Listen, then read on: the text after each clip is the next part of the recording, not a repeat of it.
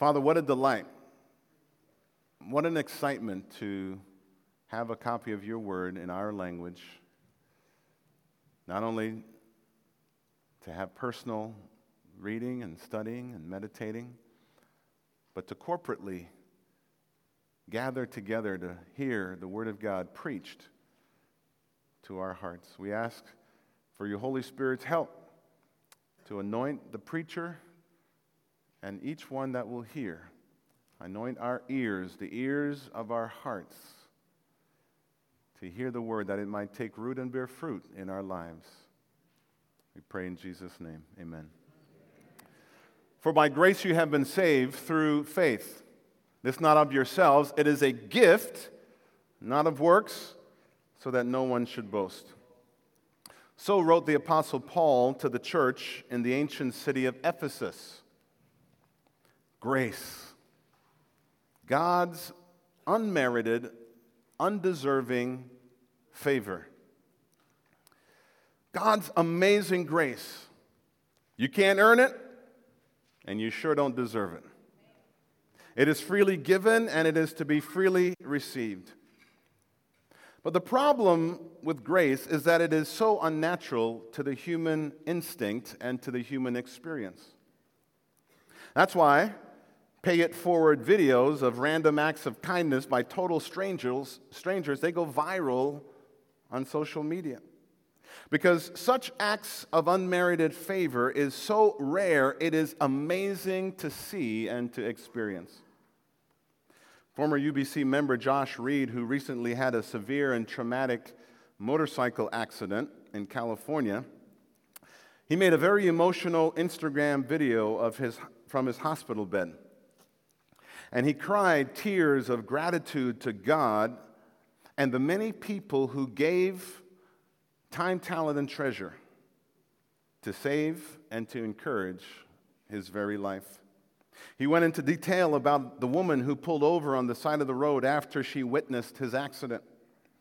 She was a total stranger, and she sat there holding him in her arms and speaking tender, comforting words to him for at least an hour, he said, before the paramedics got there. Total grace. And Josh recognized the unmerited nature of such sacrifices by total strangers, that he kept shaking his head and saying, I'm so grateful. I'm so thankful. I don't deserve it. I don't deserve it. I know I don't deserve any of it. Today I want to share with you two more scriptural portraits of grace, and then try to help us understand how each of us can lead a more grace-filled life. I want to try to answer the yes, but how question.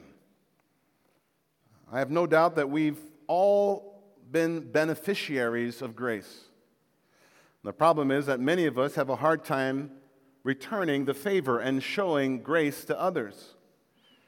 And so I want us to learn how we can take more risks by letting go and letting God use us to be instruments of His grace.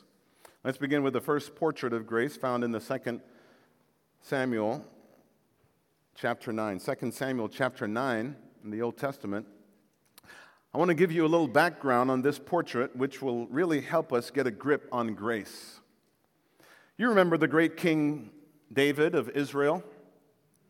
Well, it's good to remember he wasn't always great and he wasn't always king. He was a shepherd boy, the youngest of 8 sons, and he got stuck doing the worst of the family household chores. But even, you know what he got stuck doing?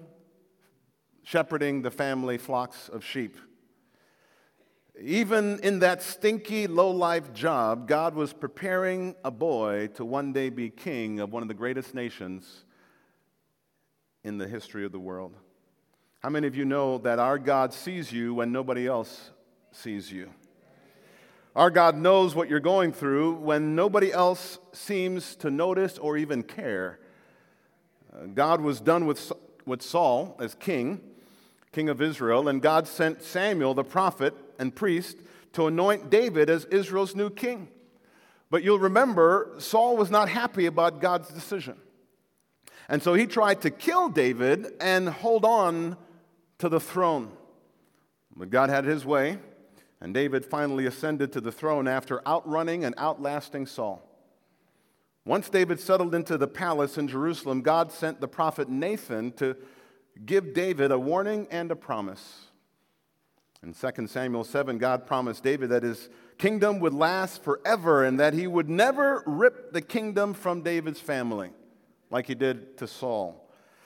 And David was absolutely humbled and amazed at the unmerited kindness and favor of God. Nothing but grace.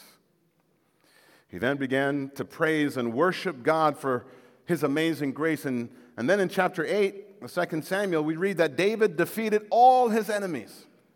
The Philistines, the Moabites, the Ammonites, the Arameans, the Gigabites, all of them. And the scripture, you'll get that when you get home later today. The scripture repeats this phrase over and over. And the Lord gave David victory wherever he went. And the Lord gave David rest from his enemies all around him. And all the enemies I listed for you were enemies outside the kingdom of Israel. But if you read the history of Israel's kings, you'll understand that often there were some enemies of the newly established king within the kingdom. And often those enemies were found in the jealous family members of the outgoing king.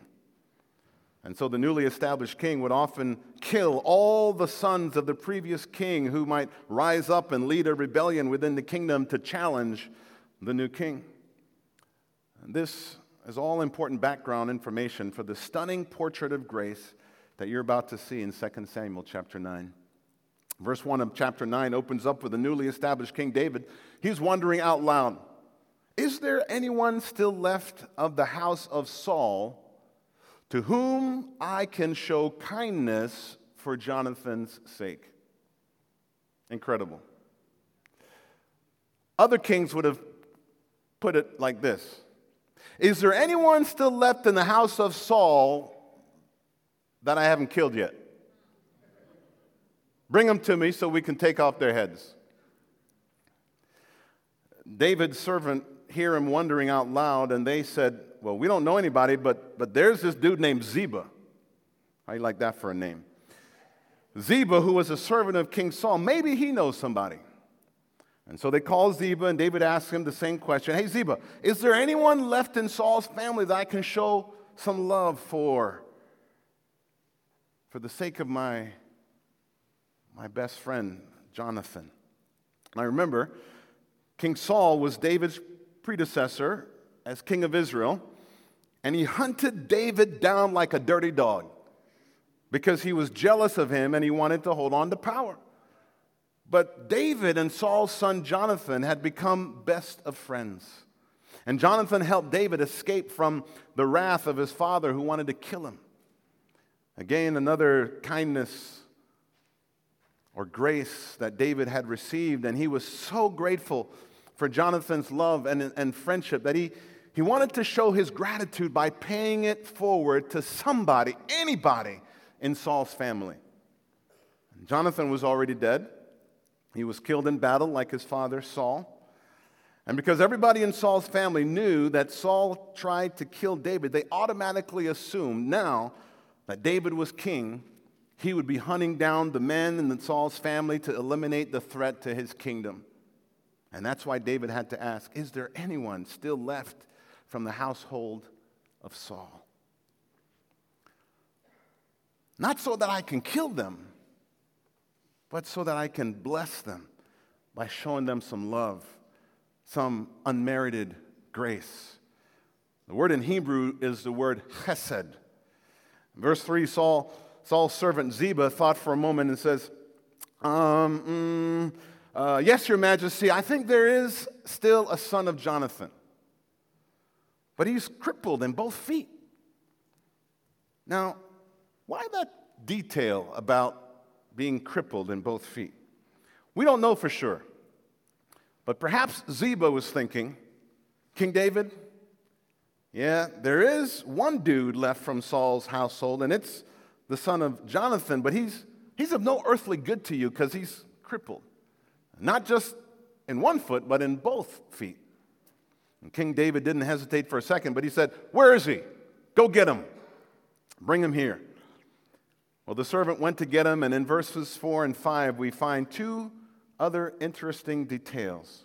First of all, the dude lives in a town called Lo Debar, which literally in Hebrew means the wasteland.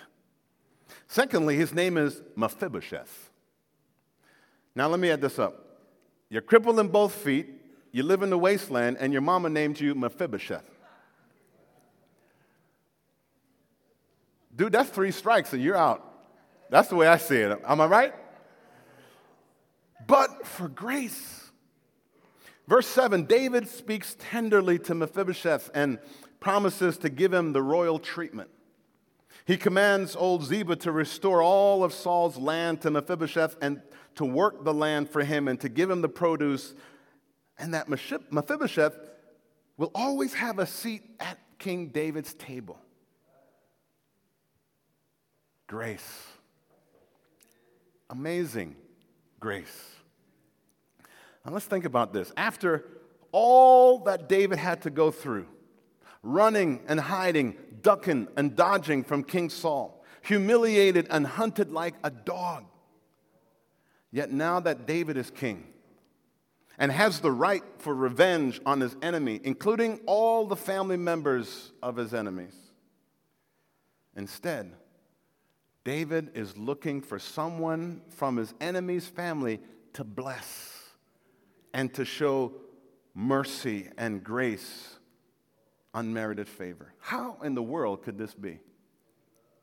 What makes this possible? Understanding grace and mercy.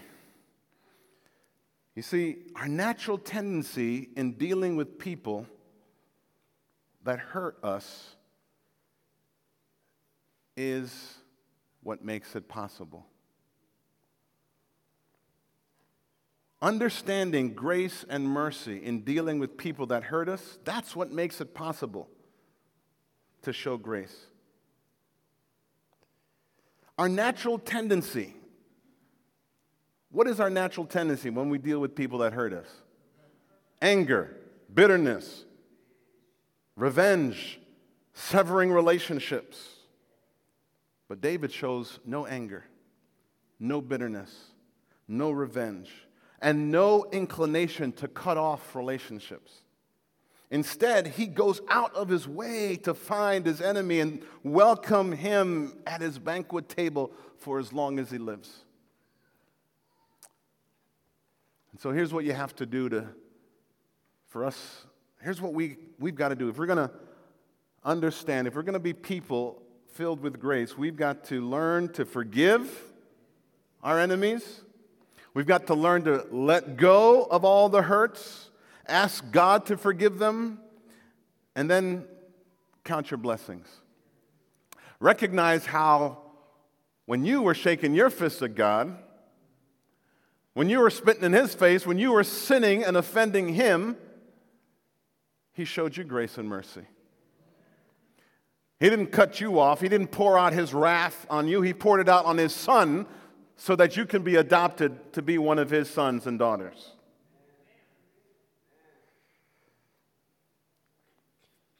Be amazed at the grace of God in your own life. And then you will want to show grace to others, even your enemy. But you see, if you begin to think in your own mind that you did something to earn God's grace in your life, then you won't stand amazed at God's grace in your life. And that's the problem with some of us. Some of us never been to prison, we don't do drugs, we don't smoke, we don't drink, and we think we're so good that we earn God's grace. And we're better than those other people that do all that stuff. And so when folks wrong us, it's very difficult to forgive. Very difficult to let go because we're thinking, we earned our grace, they need to earn theirs. And that's the problem.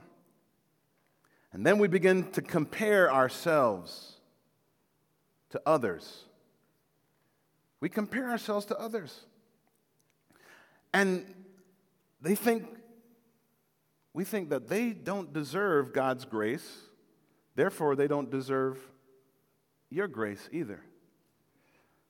And that's when the anger turns to bitterness, and the bitterness turns to strife, and the strife often ends relationships.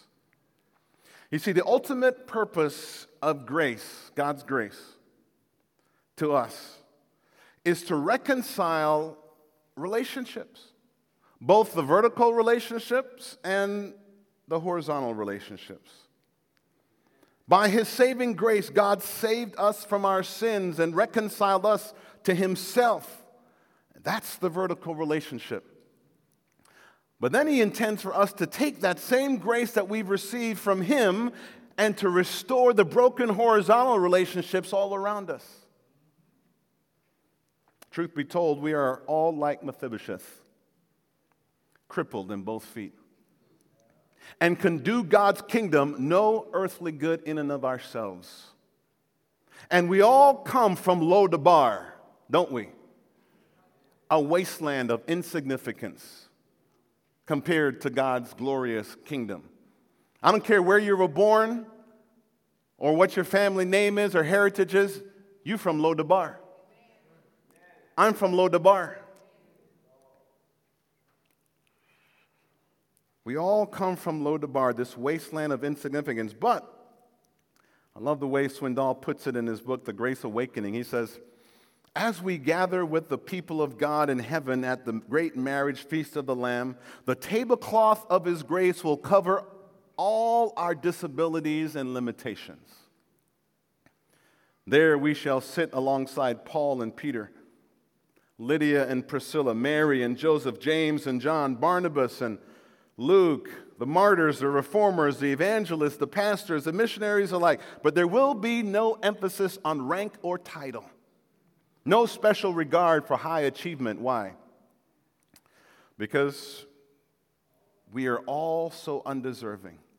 Every single one of us. Disabled, all of us. And oh, how we'll sing God's praise. When we've been there 10,000 years, bright shining as the sun, we've no less days to sing God's praise than when we first begun. Let's move on to the New Testament book of Galatians. What we call the book of Galatians is really a letter written by the Apostle Paul to the church in Galatia, which is modern-day Turkey. And every letter written by every apostle, which is included in the Holy Bible, was written to address a particular problem in that local church, and then to offer a prescribed corrective, a prescribed solution to the problem. And so the issue facing the Galatian church was grace killers or legalists. And Swindoll clearly defines legalism this way. He says, legalism is an attitude, a mentality based on pride. It is an obsessive conformity to an artificial standard for the purpose of exalting oneself. A legalist assumes the place of authority and pushes it to unwarranted extremes. Legalism clings to the law at the expense of grace. So the Apostle Paul wrote the church in Galatia to address this dreadful spiritual disease. Look at what Paul wrote in Galatians chapter 1, verse 10. He says, am I now trying to win the approval of men or of God? Or am I trying to please men? If I were still trying to please men, I would not be a servant of Christ. You see, before Paul got saved, he was a legalistic people pleaser, seeking the constant approval of his fellow Sadducees and Pharisees, and even God. But then one day his eyes were open. It was opened by God's grace to realize that God was already 100% pleased with him because of Christ's sacrifice. And on that glorious day of Paul's salvation, Paul received God's amazing grace and became one of the greatest preachers of God's grace the world has ever known. Now let's move on to Romans 12, Paul's letter to the church there in Rome. Here, Paul teaches us how to live the grace-filled life. I want to start with verse 3 because our key word is mentioned here again in verse 6. Verse 3 and verse 6 mentions our key word of grace. And so Romans chapter 12, verse 3, you might not have it on your screen, but just hang in there. We'll get to what's on the screen.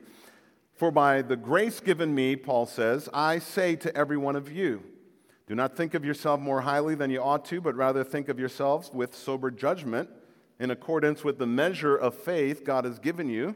Just as each of us has one body with many members, and these members do not all have the same function, so in Christ we who are many form one body, and each member belongs to all the others. We have different gifts according to the grace given us. There's that word again, grace. We have different gifts according to the grace given us. If a man's gift is prophesying, let him use it in proportion to his faith. If it is serving, let him serve. If it is teaching, let him teach. If it is encouraging, let him encourage. If it is contributing to the needs of others, let him give generously. If it is leadership, let him govern diligently. If it is showing mercy, let him do it cheerfully. Love must be sincere. Hate what is evil. Cling to what is good. Be devoted to one another in brotherly love. Honor one another above yourselves. Never be lacking in zeal, but keep your spiritual fervor, serving the Lord. Be joyful in hope, patient in affliction, faithful in prayer. Share with God's people who are in need. Practice hospitality. Bless those who persecute you. Bless and do not curse. Rejoice with those who rejoice. Mourn with those who mourn. Live in harmony with one another. Do not be proud, but be willing to associate with people of low position. Do not be conceited. Do not repay anyone evil for evil. Be careful to do what is right in the eyes of everybody. Now, I want you to see some key phrases that will help us to be people of grace. The first one is to recognize that, again, as we've said before, all of us are recipients of God's grace. His grace of salvation and His grace gifts of the Spirit. We all have different gifts, different talents. And in order to be a person of grace, filled with grace, if you want to live the grace-filled life, you first of all have to realize what an incredible recipient you are of God's saving grace. And then secondly, His equipping grace. Every one of us have been equipped to serve. We have been given certain gifts and talents, not only for ourselves, but to be used in the body of Christ. That's why in Ephesians here he mentions that though we're many, we're all one. Just like what's on our dollar bills. E pluribus unum. Out of many, one people. That's Latin. E pluribus unum. Out of many, out of the plurality, pluribus unum, one. Same principle here in Ephesians. Though there are many of us scattered in this auditorium, those who are considered themselves this their church home, you have joined hearts and hands with us as members. You have been gifted to serve. The question is, are you serving? How many of you are not currently serving in a local ministry right here? You come each week, you sit on the premises, feed on the promises, but you don't serve. You have been gifted, but you're not serving. Just before the service today, a lady came up to me, and she's not even finished the membership class. She said, Pastor, I want to ask about the finance team. I've got some background in finance, and I'd love to serve in however I can. And she wanted to know more about the finance team and how she can begin to use the gifts and the skills that God has given her, and she has honed over the years in other places. Now she's here, and she understands that she's been saved to serve. How many of you are here, and you've been here for a while, but you don't recognize that you've been saved to serve? You may not even recognize that you have gifts that grace gifts that God has given you, and you're not using them. You know what that's like? That's like if I've got 5 fingers, but I decide I'm not going to use my thumb. Try living life for 20 minutes without your thumb working. Or how about your pinky? Or just how about a hand? Josh Reed is going to figure out now how to get along in life with one leg. And I'm sure he's going to be fitted in some months to come with a prosthesis, but life will not be the same for him. You know, they say you don't know what you have until it's gone. What if God was to suddenly take away a gift that he's given you? And suddenly you realize,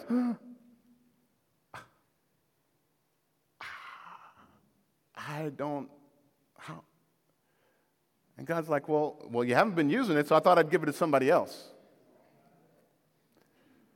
If you want to understand and live into the fulfillment of God's design and purpose for you, it is to understand that you are a recipient of the many grace gifts of God, and in your attitude of gratitude, recognizing what God has given you, you now are looking for ways to serve, to use the gift that God has given you.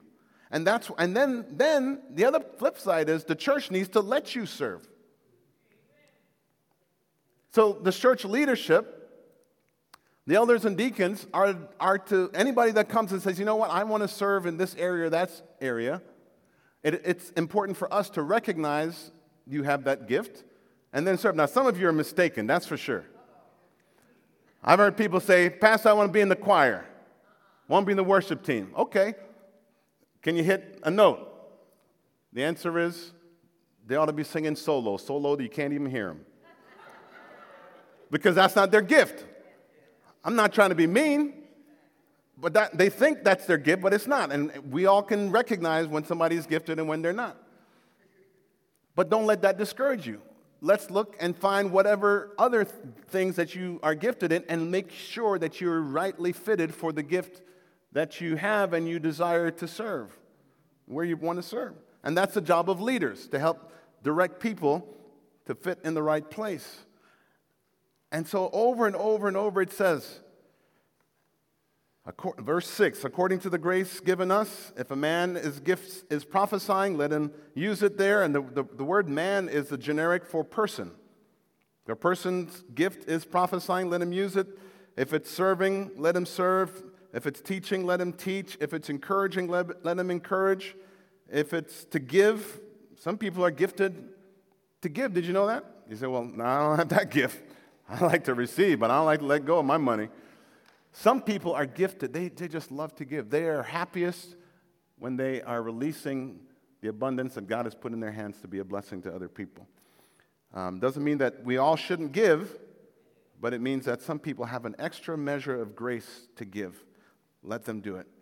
Those who have the gift of leadership, they ought to be governing. Notice in your bulletin, we have several inserts. We have an insert for nomination forms for deacons. Do you know that we need people to serve as deacons? And that office is open to men and women. We have deacons and deaconesses. We have elder form nominations in your bulletin. That office is open to the men in the church to serve in that capacity. Today, I'd love for all of you to take these forms. In fact, when you leave here, there'll be a pastoral search team form because we need people to be nominated and voted on next week to serve on that team as well. Every single one of us has been given a gift or gifts to serve. And we need you to step up and serve, and in so doing, you will begin to live the grace-filled life of recognizing your gift and then using your gift. Recognizing it and praising and thanking God that He didn't leave you out. When He was handing out gifts, He didn't leave you out. Now, you may not have gotten the gift you wanted, but you got the gift that God gave you. Find out what it is and use it. And then now let's move on to Romans 14. Here's another way in which we can live the grace-filled life. Romans 14, 1 through 4. The Apostle Paul, also writing to the church in Rome, says, "Accept him whose faith is weak, without passing judgment on disputable matters. One man's faith allows him to eat everything, but another man whose faith is weak eats only vegetables. The man who eats everything must not look down on him who does not. The man who does not eat everything must not condemn the man who does, for God has accepted him. Who are you to judge someone else's servant? To his own master he stands or falls, and he will stand, for the Lord is able to make him stand." Now, we live in a day today when people are crazy about food. There's some new stuff going on out there. Impossible Whopper. Anybody had it?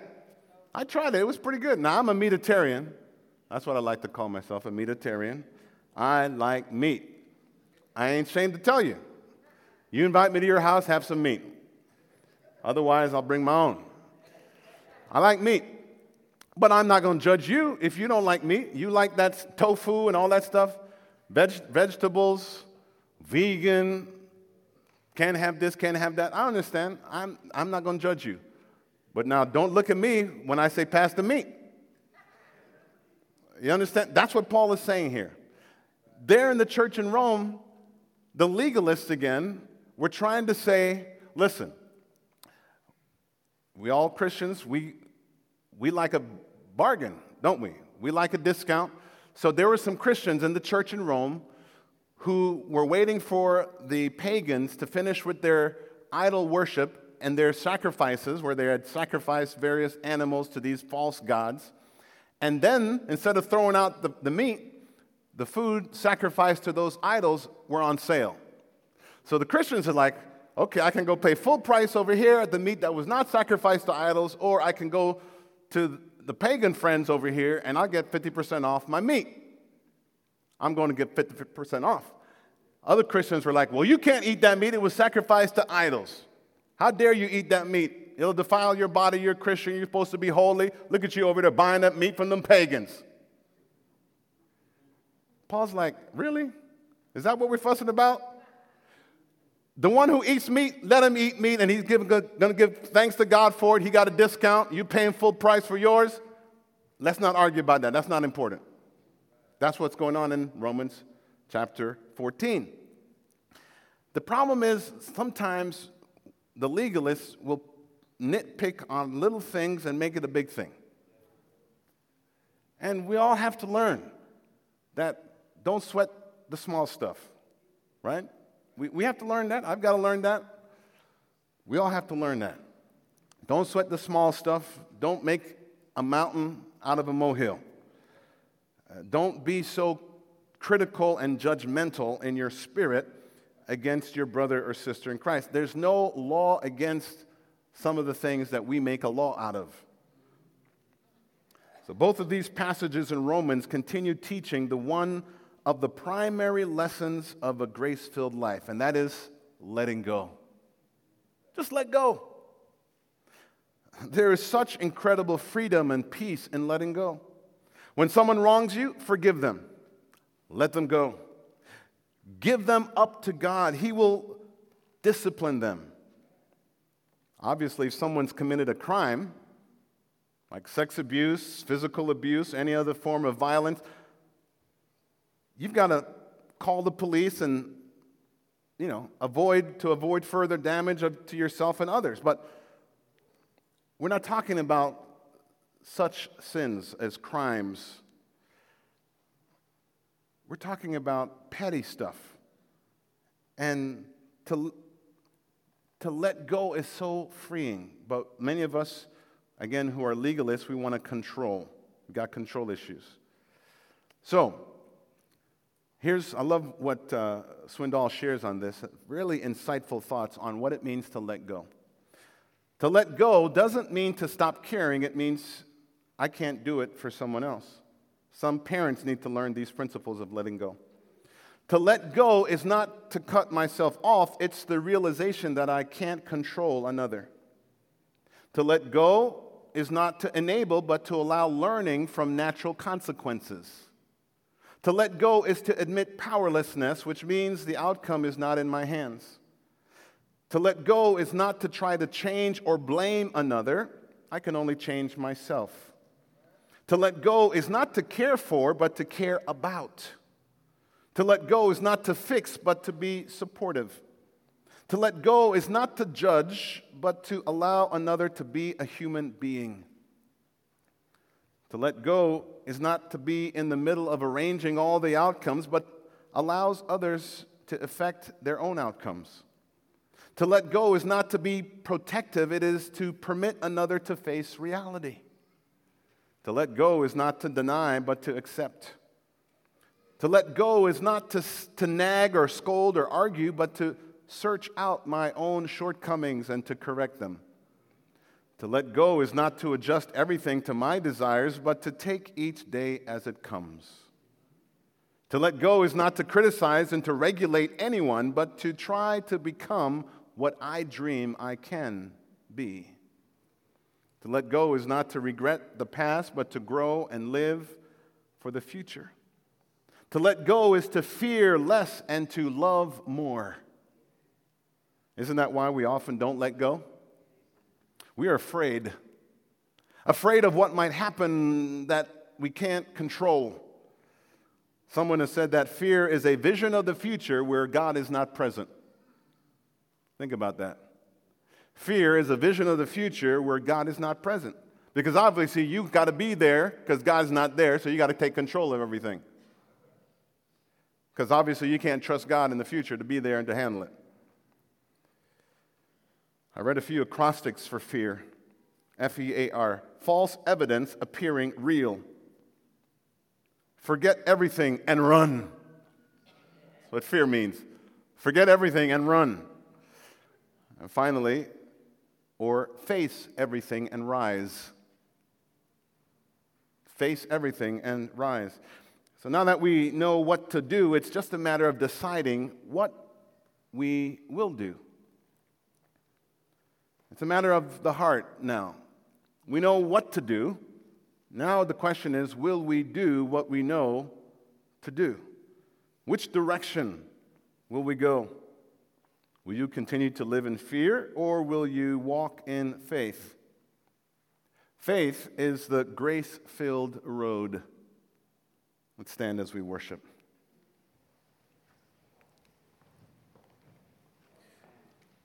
Every head bowed, every eye closed. This is God's time of receiving worship in response to the preaching of His Word, where His will has been revealed to us. Again, Father, we are grateful that You have preserved Your Word for us in our language.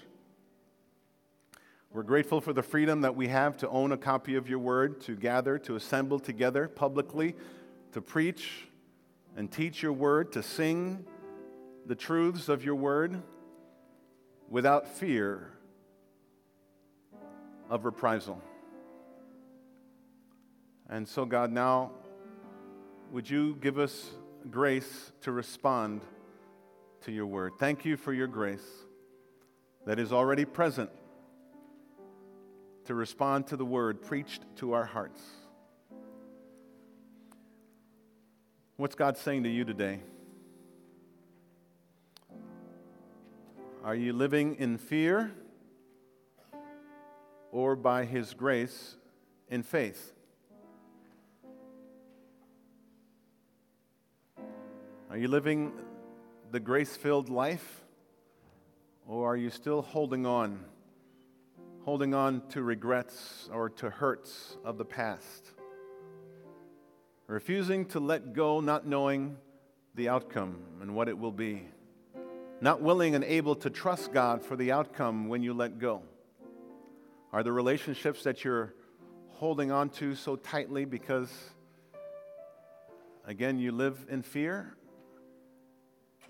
Let me tell you, you're missing out on great freedom and great joy. Here's what I want you to do. Just hold your hands up by your side and open the palm of your hands upward.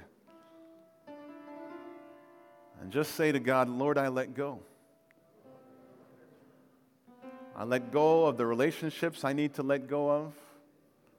I let go of the controlling ways. I let go of controlling attitudes. Oh God, help me to let go and to let you have your will and your way in my life and in theirs. Lord, I pray you would help us to let go, that we might live the grace-filled life that you intended for us. We've all been recipients of your grace, and we're so grateful. Help us now to show grace. Help us to show it in how we relate to one another. Help us to show it in letting go. And then, Lord, I pray that you'd help us to take the responsibilities we need to take up in finding a place to serve. Help us to use the gifts that you've given us and to find a place to serve you. We have been freed to serve. Help us to serve with gratitude of the grace we have been received.